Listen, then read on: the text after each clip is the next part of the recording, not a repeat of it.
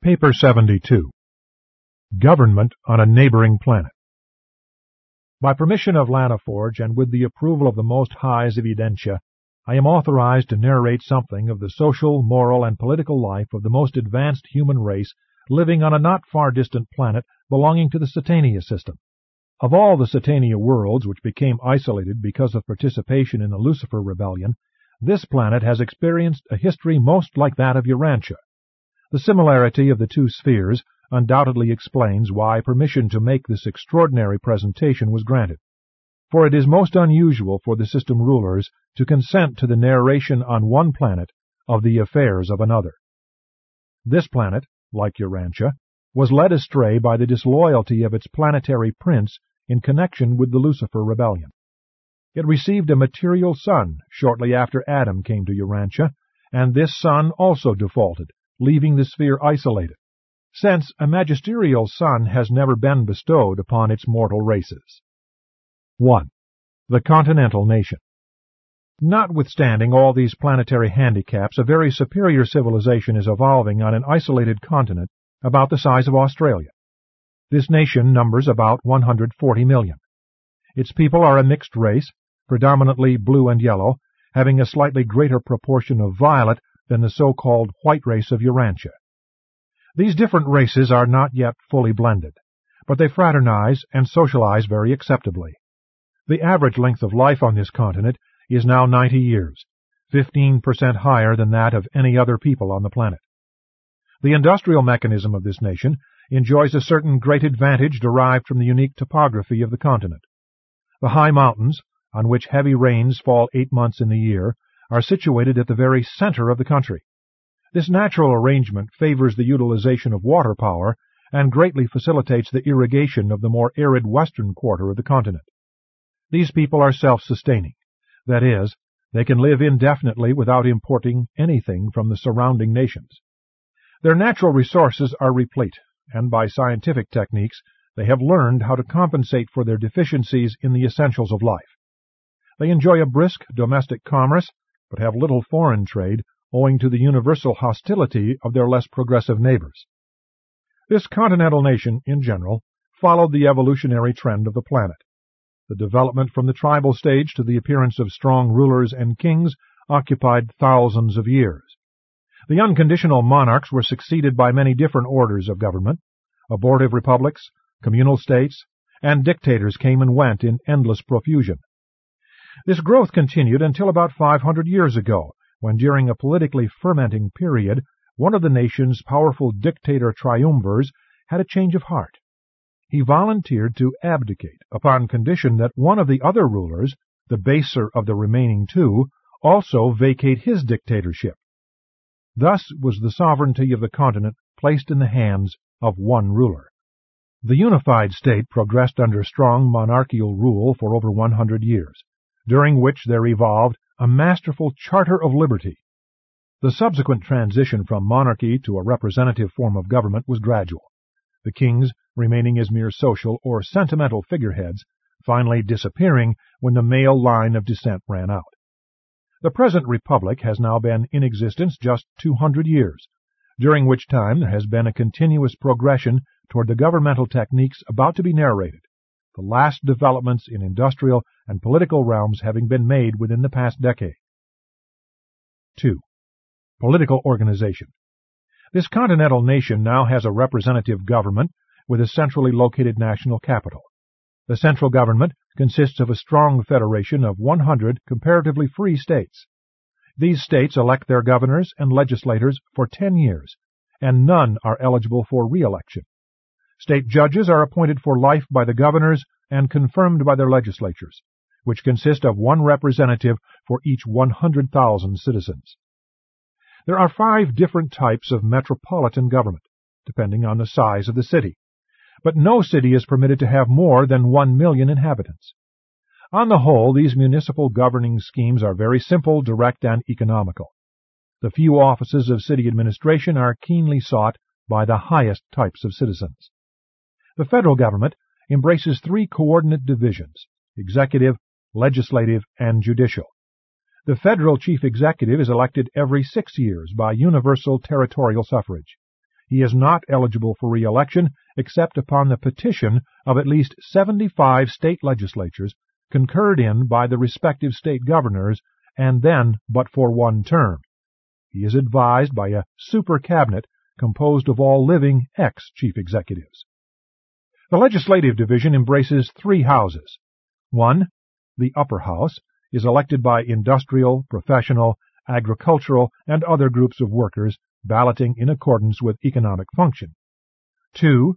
The lower house is elected by certain organizations of society embracing the social, political, and philosophic groups not included in industry or the professions. All citizens in good standing participate in the election of both classes of representatives, but they are differently grouped, depending on whether the election pertains to the upper or lower house. 3.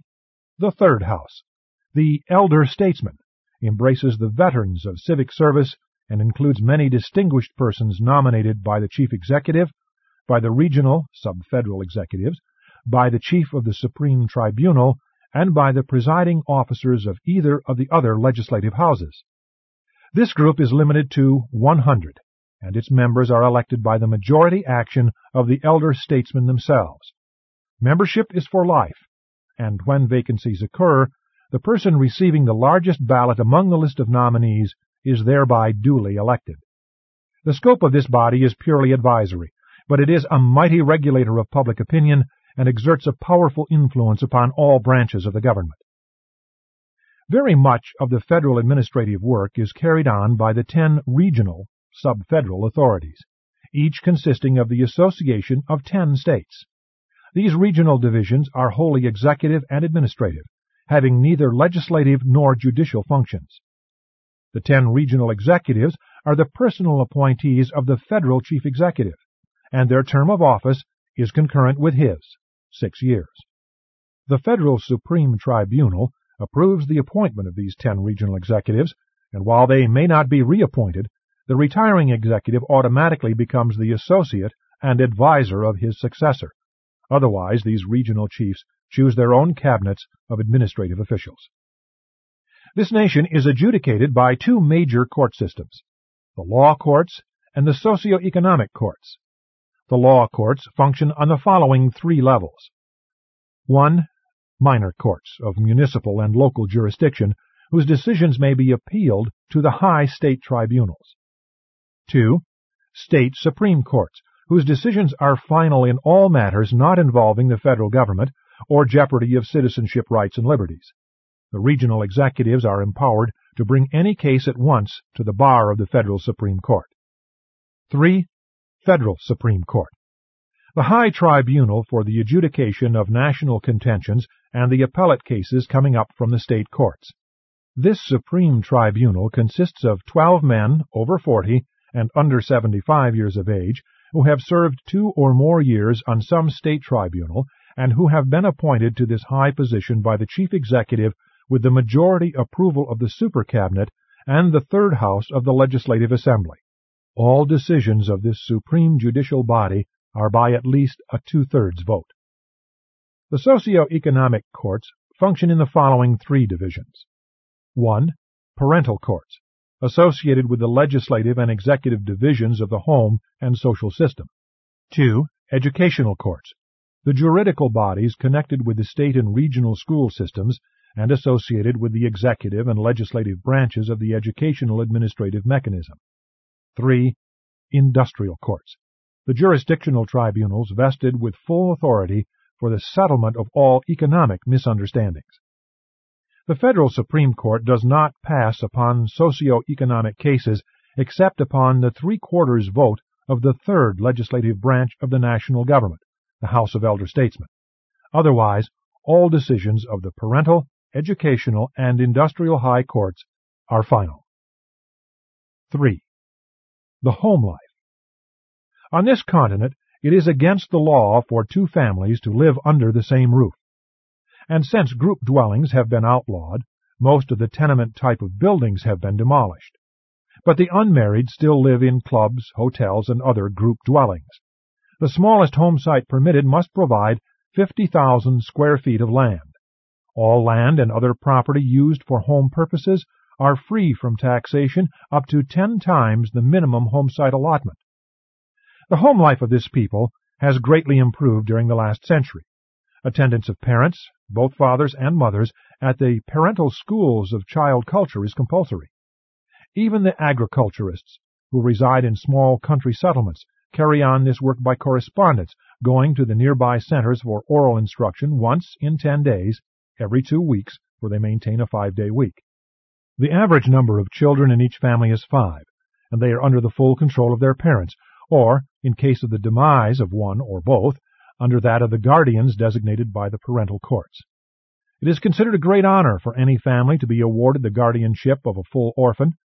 Competitive examinations are held among parents, and the orphan is awarded to the home of those displaying the best parental qualifications. These people regard the home as the basic institution of their civilization. It is expected that the most valuable part of a child's education and character training will be secured from his parents and at home, and fathers devote almost as much attention to child culture as do mothers. All sex instruction is administered in the home by parents or by legal guardians.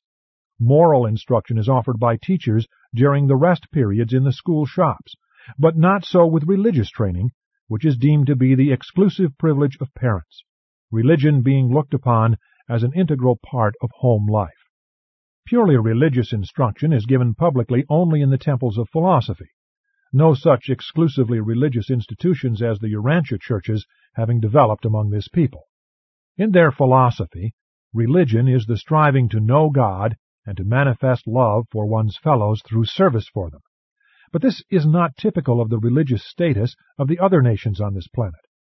Religion is so entirely a family matter among these people that there are no public places devoted exclusively to religious assembly. Politically, church and state, as Urantians are wont to say, are entirely separate, but there is a strange overlapping of religion and philosophy. Until 20 years ago, the spiritual teachers, comparable to Urantia pastors, who visit each family periodically to examine the children to ascertain if they have been properly instructed by their parents, were under governmental supervision.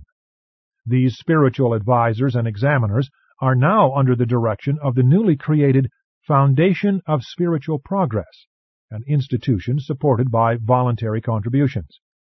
Possibly this institution may not further evolve until after the arrival of a Paradise magisterial son. Children remain legally subject to their parents until they are 15, when the first initiation into civic responsibility is held.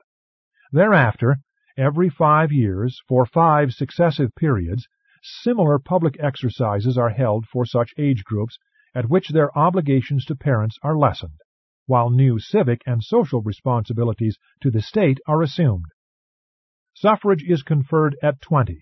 The right to marry without parental consent is not bestowed until 25, and children must leave home on reaching the age of 30. Marriage and divorce laws are uniform throughout the nation. Marriage before 20, the age of civil enfranchisement, is not permitted. Permission to marry is only granted after 1 year's notice of intention, and after both bride and groom present certificates showing that they have been duly instructed in the parental schools regarding the responsibilities of married life. Divorce regulations are somewhat lax, but decrees of separation issued by the parental courts may not be had until 1 year after application therefor has been recorded, and the year on this planet is considerably longer than on Urantia. Notwithstanding their easy divorce laws, the present rate of divorces is only 1/10 that of the civilized races of Urantia. 4. The educational system. The educational system of this nation is compulsory and coeducational in the pre-college schools that the student attends from the ages of 5 to 18. These schools are vastly different from those of Urantia. There are no classrooms, only one study is pursued at a time, and after the first 3 years all pupils become assistant teachers, instructing those below them. Books are used only to secure information that will assist in solving the problems arising in the school shops and on the school farms.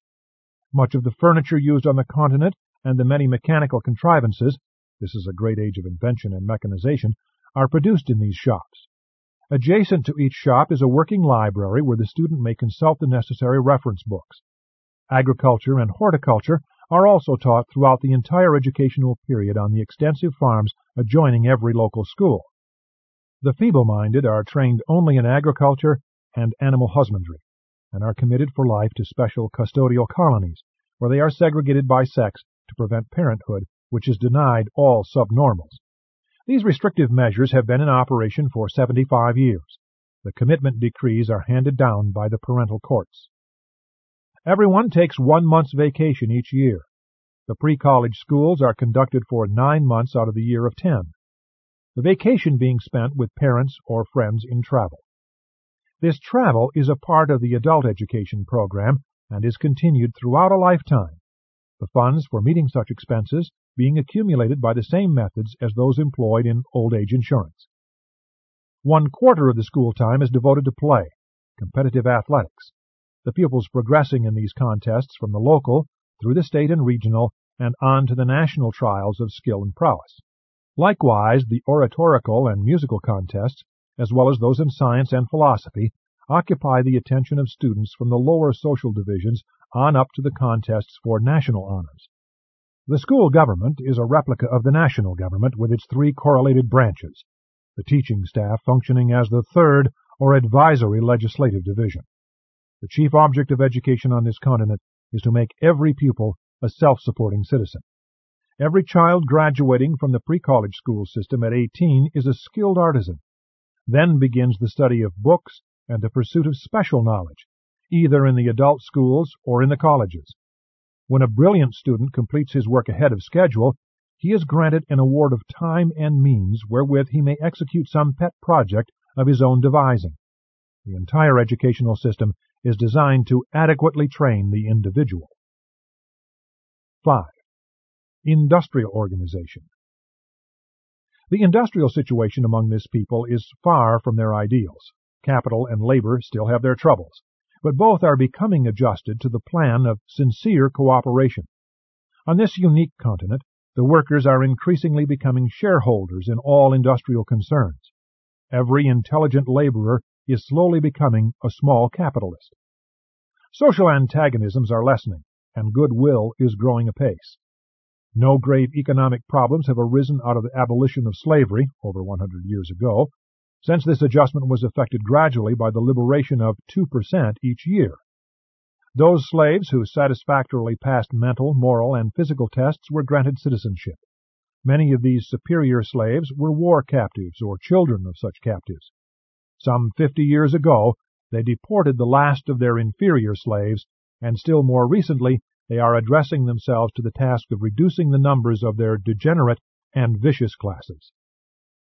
These people have recently developed new techniques for the adjustment of industrial misunderstandings and for the correction of economic abuses which are marked improvements over their older methods of settling such problems. Violence has been outlawed as a procedure in adjusting either personal or industrial differences. Wages, profits, and other economic problems are not rigidly regulated, but they are in general controlled by the industrial legislatures, while all disputes arising out of industry are passed upon by the industrial courts. The industrial courts are only 30 years old, but are functioning very satisfactorily. The most recent development provides that hereafter the industrial courts shall recognize legal compensation as falling in 3 divisions. 1. Legal rates of interest on invested capital. 2. Reasonable salary for skill employed in industrial operation. 3. Fair and equitable wages for labor. These shall first be met in accordance with contract, or in the face of decreased earnings they shall share proportionally in transient reduction, and thereafter all earnings in excess of these fixed charges shall be regarded as dividends and shall be prorated to all 3 divisions, capital, skill, and labor. Every 10 years the regional executives adjust and decree the lawful hours of daily gainful toil. Industry now operates on a 5-day week, working 4 and playing 1. These people labor 6 hours each working day, and like students, 9 months in the year of 10. Vacation is usually spent in travel, and new methods of transportation having been so recently developed, the whole nation is travel-bent. The climate favors travel about 8 months in the year, and they are making the most of their opportunities. 200 years ago, the profit motive was wholly dominant in industry, but today it is being rapidly displaced by other and higher driving forces. Competition is keen on this continent, but much of it has been transferred from industry to play, skill, scientific achievement, and intellectual attainment. It is most active in social service and governmental loyalty. Among this people, public service is rapidly becoming the chief goal of ambition. The richest man on the continent works 6 hours a day in the office of his machine shop and then hastens over to the local branch of the School of Statesmanship, where he seeks to qualify for public service. Labor is becoming more honorable on this continent, and all able-bodied citizens over 18 work either at home and on farms, at some recognized industry, on the public works where the temporarily unemployed are absorbed, or else in the corps of compulsory laborers in the mines. These people are also beginning to foster a new form of social disgust for both idleness and unearned wealth. Slowly but certainly they are conquering their machines.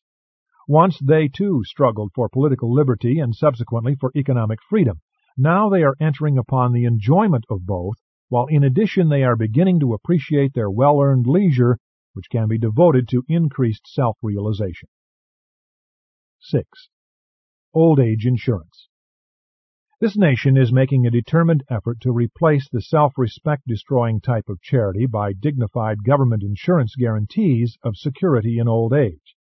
This nation provides every child an education and every man a job. Therefore, can it successfully carry out such an insurance scheme for the protection of the infirm and aged? Among this people, all persons must retire from gainful pursuit at 65, unless they secure a permit from the State Labor Commissioner, which will entitle them to remain at work until the age of 70.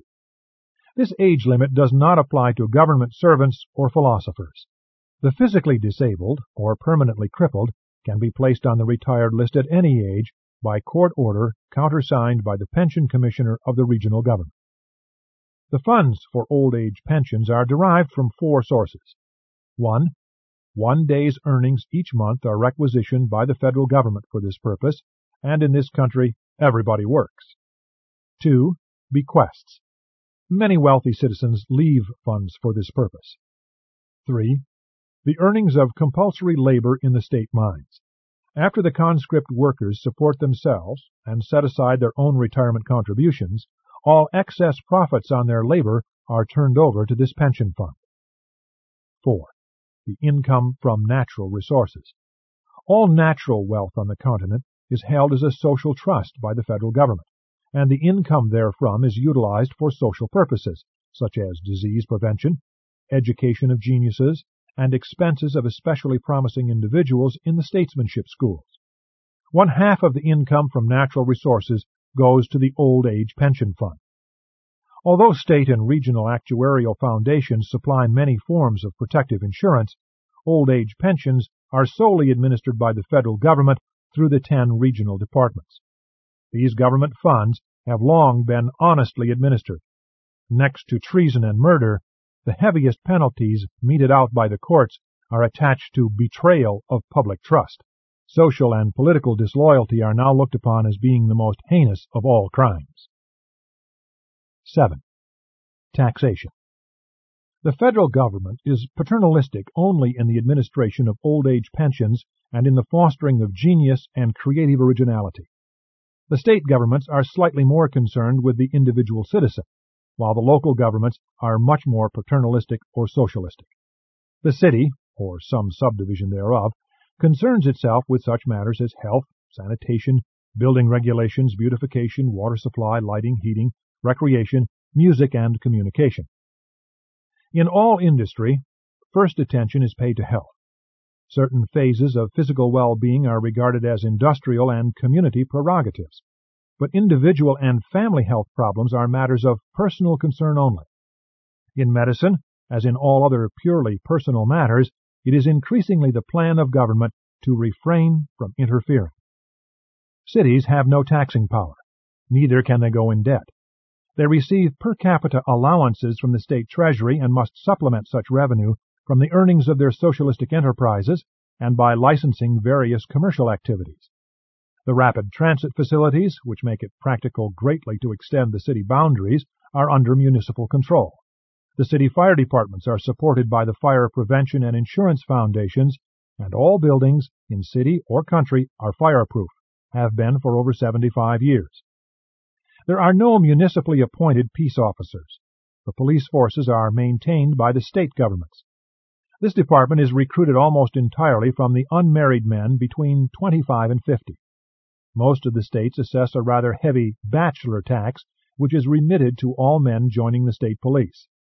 In the average state, the police force is now only 1/10 as large as it was 50 years ago. There is little or no uniformity among the taxation schemes of the 100 comparatively free and sovereign states, as economic and other conditions vary greatly in different sections of the continent. Every state has 10 basic constitutional provisions which cannot be modified except by consent of the Federal Supreme Court, and one of these articles prevents levying a tax of more than 1% on the value of any property in any 1 year, home sites, whether in city or country, being exempted. The federal government cannot go in debt, and a 3/4 referendum is required before any state can borrow, except for purposes of war. Since the federal government cannot incur debt, in the event of war the National Council of Defense is empowered to assess the states for money, as well as for men and materials, as it may be required. But no debt may run for more than 25 years. Income to support the federal government is derived from the following 5 sources. 1. Import duties. All imports are subject to a tariff designed to protect the standard of living on this continent, which is far above that of any other nation on the planet.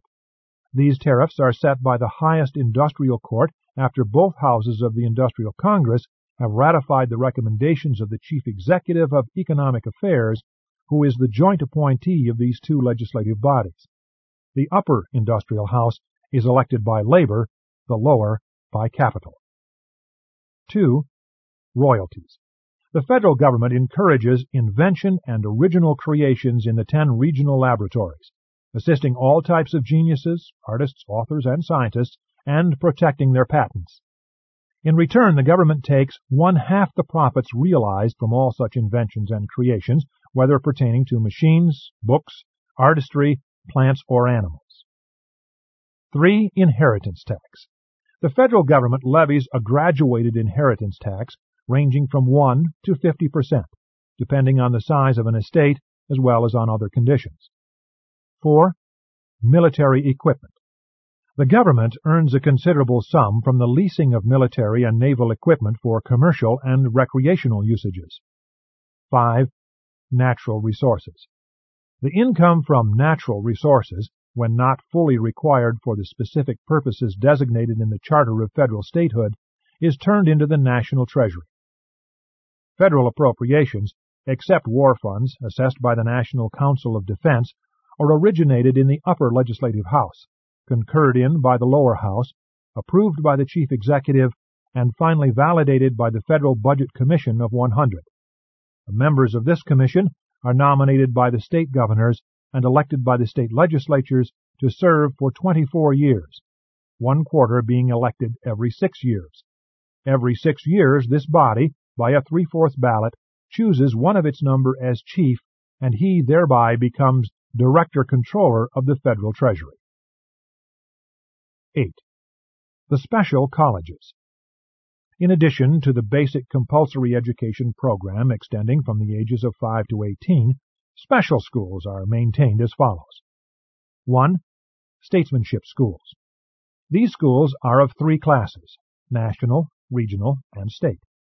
The public offices of the nation are grouped in 4 divisions.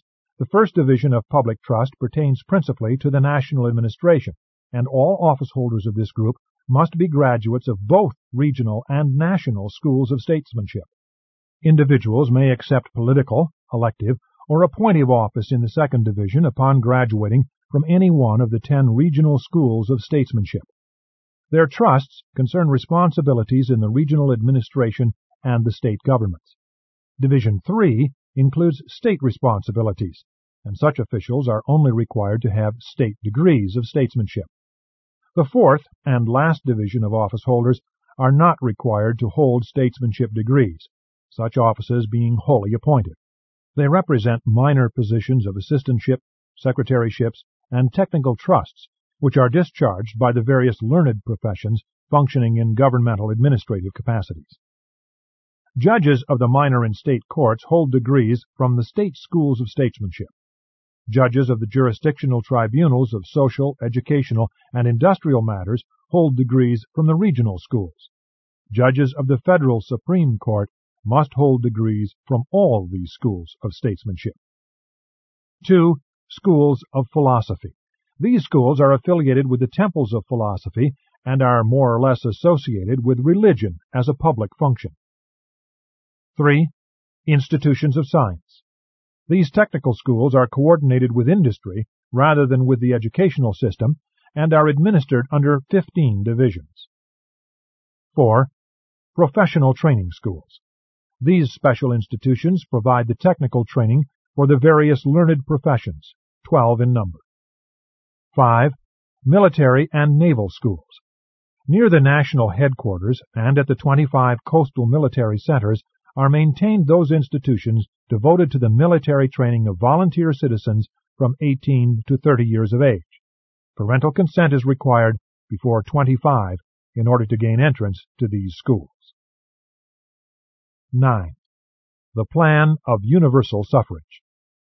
Although candidates for all public offices are restricted to graduates of the state, regional, or federal schools of statesmanship, the progressive leaders of this nation discovered a serious weakness in their plan of universal suffrage and about 50 years ago made constitutional provision for a modified scheme of voting which embraces the following features.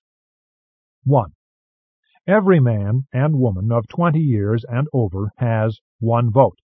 Upon attaining this age, all citizens must accept membership in 2 voting groups. They will join the first in accordance with their economic function, industrial, professional, agricultural, or trade. They will enter the second group according to their political, philosophic, and social inclinations.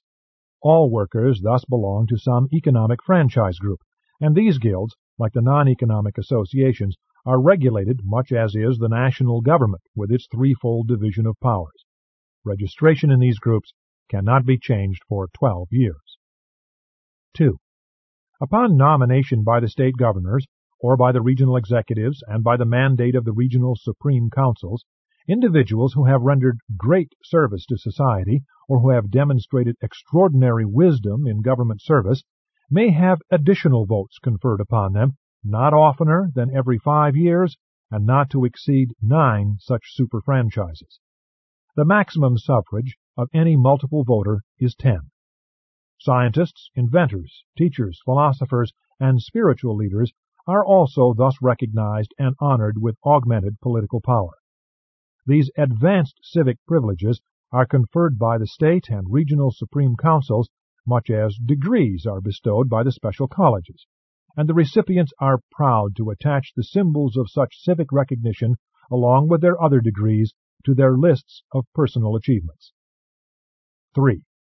All individuals sentenced to compulsory labor in the mines and all governmental servants supported by tax funds are, for the periods of such services, disenfranchised. This does not apply to aged persons who may be retired on pensions at 65.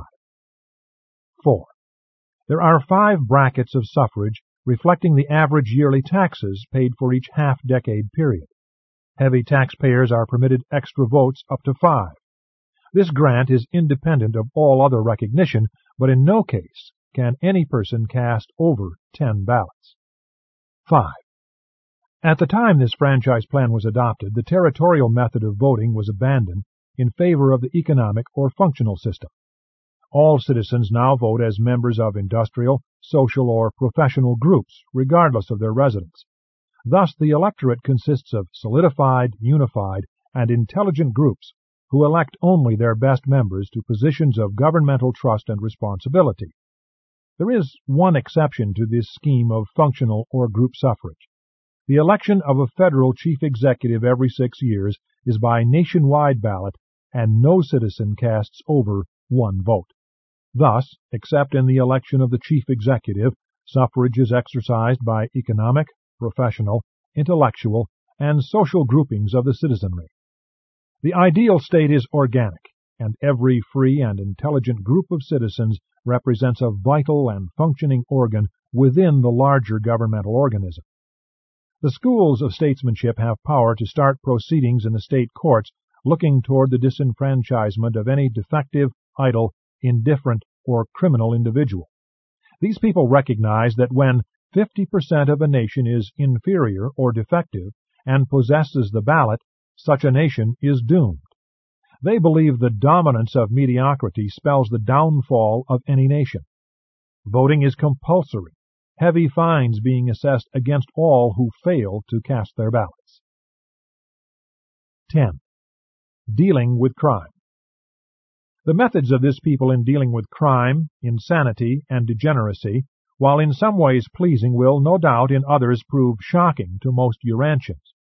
Ordinary criminals and defectives are placed, by sexes, in different agricultural colonies and are more than self-supporting.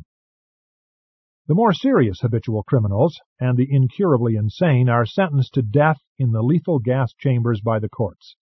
Numerous crimes, aside from murder, including betrayal of governmental trust, also carry the death penalty, and the visitation of justice is sure and swift. These people are passing out of the negative into the positive era of law. Recently, they have gone so far as to attempt the prevention of crime by sentencing those who are believed to be potential murderers and major criminals to life service in the detention colonies. If such convicts subsequently demonstrate that they have become more normal, they may be either paroled or pardoned. The homicide rate on this continent is only 1% of that among the other nations. Efforts to prevent the breeding of criminals and defectives were begun over 100 years ago and have already yielded gratifying results. There are no prisons or hospitals for the insane. For one reason, there are only about 10% as many of these groups as are found on Urantia. 11. Military preparedness. Graduates of the federal military schools may be commissioned as guardians of civilization in 7 ranks, in accordance with ability and experience, by the President of the National Council of Defense. This council consists of 25 members, nominated by the highest parental, educational, and industrial tribunals, confirmed by the Federal Supreme Court, and presided over ex officio by the Chief of Staff of Coordinated Military Affairs. Such members serve until they are 70 years of age. The courses pursued by such commissioned officers are 4 years in length and are invariably correlated with the mastery of some trade or profession. Military training is never given without this associated industrial, scientific, or professional schooling.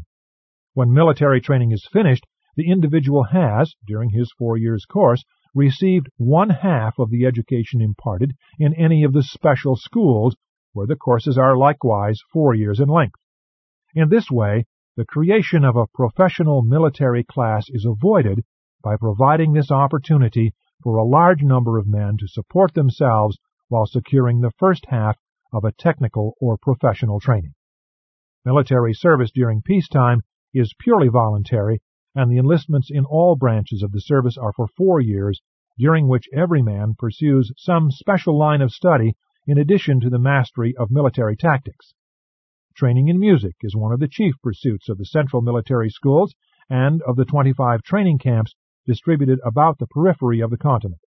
During periods of industrial slackness, many thousands of unemployed are automatically utilized in upbuilding the military defenses of the continent on land and sea and in the air. Although these people maintain a powerful war establishment as a defense against invasion by the surrounding hostile peoples, it may be recorded to their credit that they have not, in over 100 years, employed these military resources in an offensive war. They have become civilized to that point where they can vigorously defend civilization without yielding to the temptation to utilize their war powers in aggression. There have been no civil wars since the establishment of the United Continental State, but during the last 2 centuries these people have been called upon to wage 9 fierce defensive conflicts, 3 of which were against mighty confederations of world powers. Although this nation maintains adequate defense against attack by hostile neighbors, it pays far more attention to the training of statesmen, scientists, and philosophers. When at peace with the world, all mobile defense mechanisms are quite fully employed in trade, commerce, and recreation. When war is declared, the entire nation is mobilized.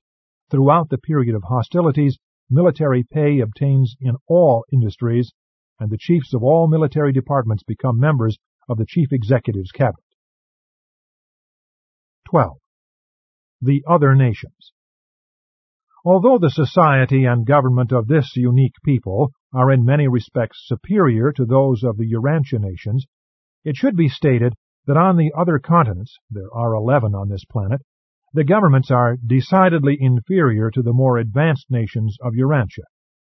Just now, this superior government is planning to establish ambassadorial relations with the inferior peoples, and for the first time, a great religious leader has arisen who advocates the sending of missionaries to these surrounding nations. We fear they are about to make the mistake that so many others have made when they have endeavored to force a superior culture and religion upon other races. What a wonderful thing could be done on this world if this continental nation of advanced culture would only go out and bring to itself the best of the neighboring peoples, and then, after educating them, send them back as emissaries of culture to their benighted brethren.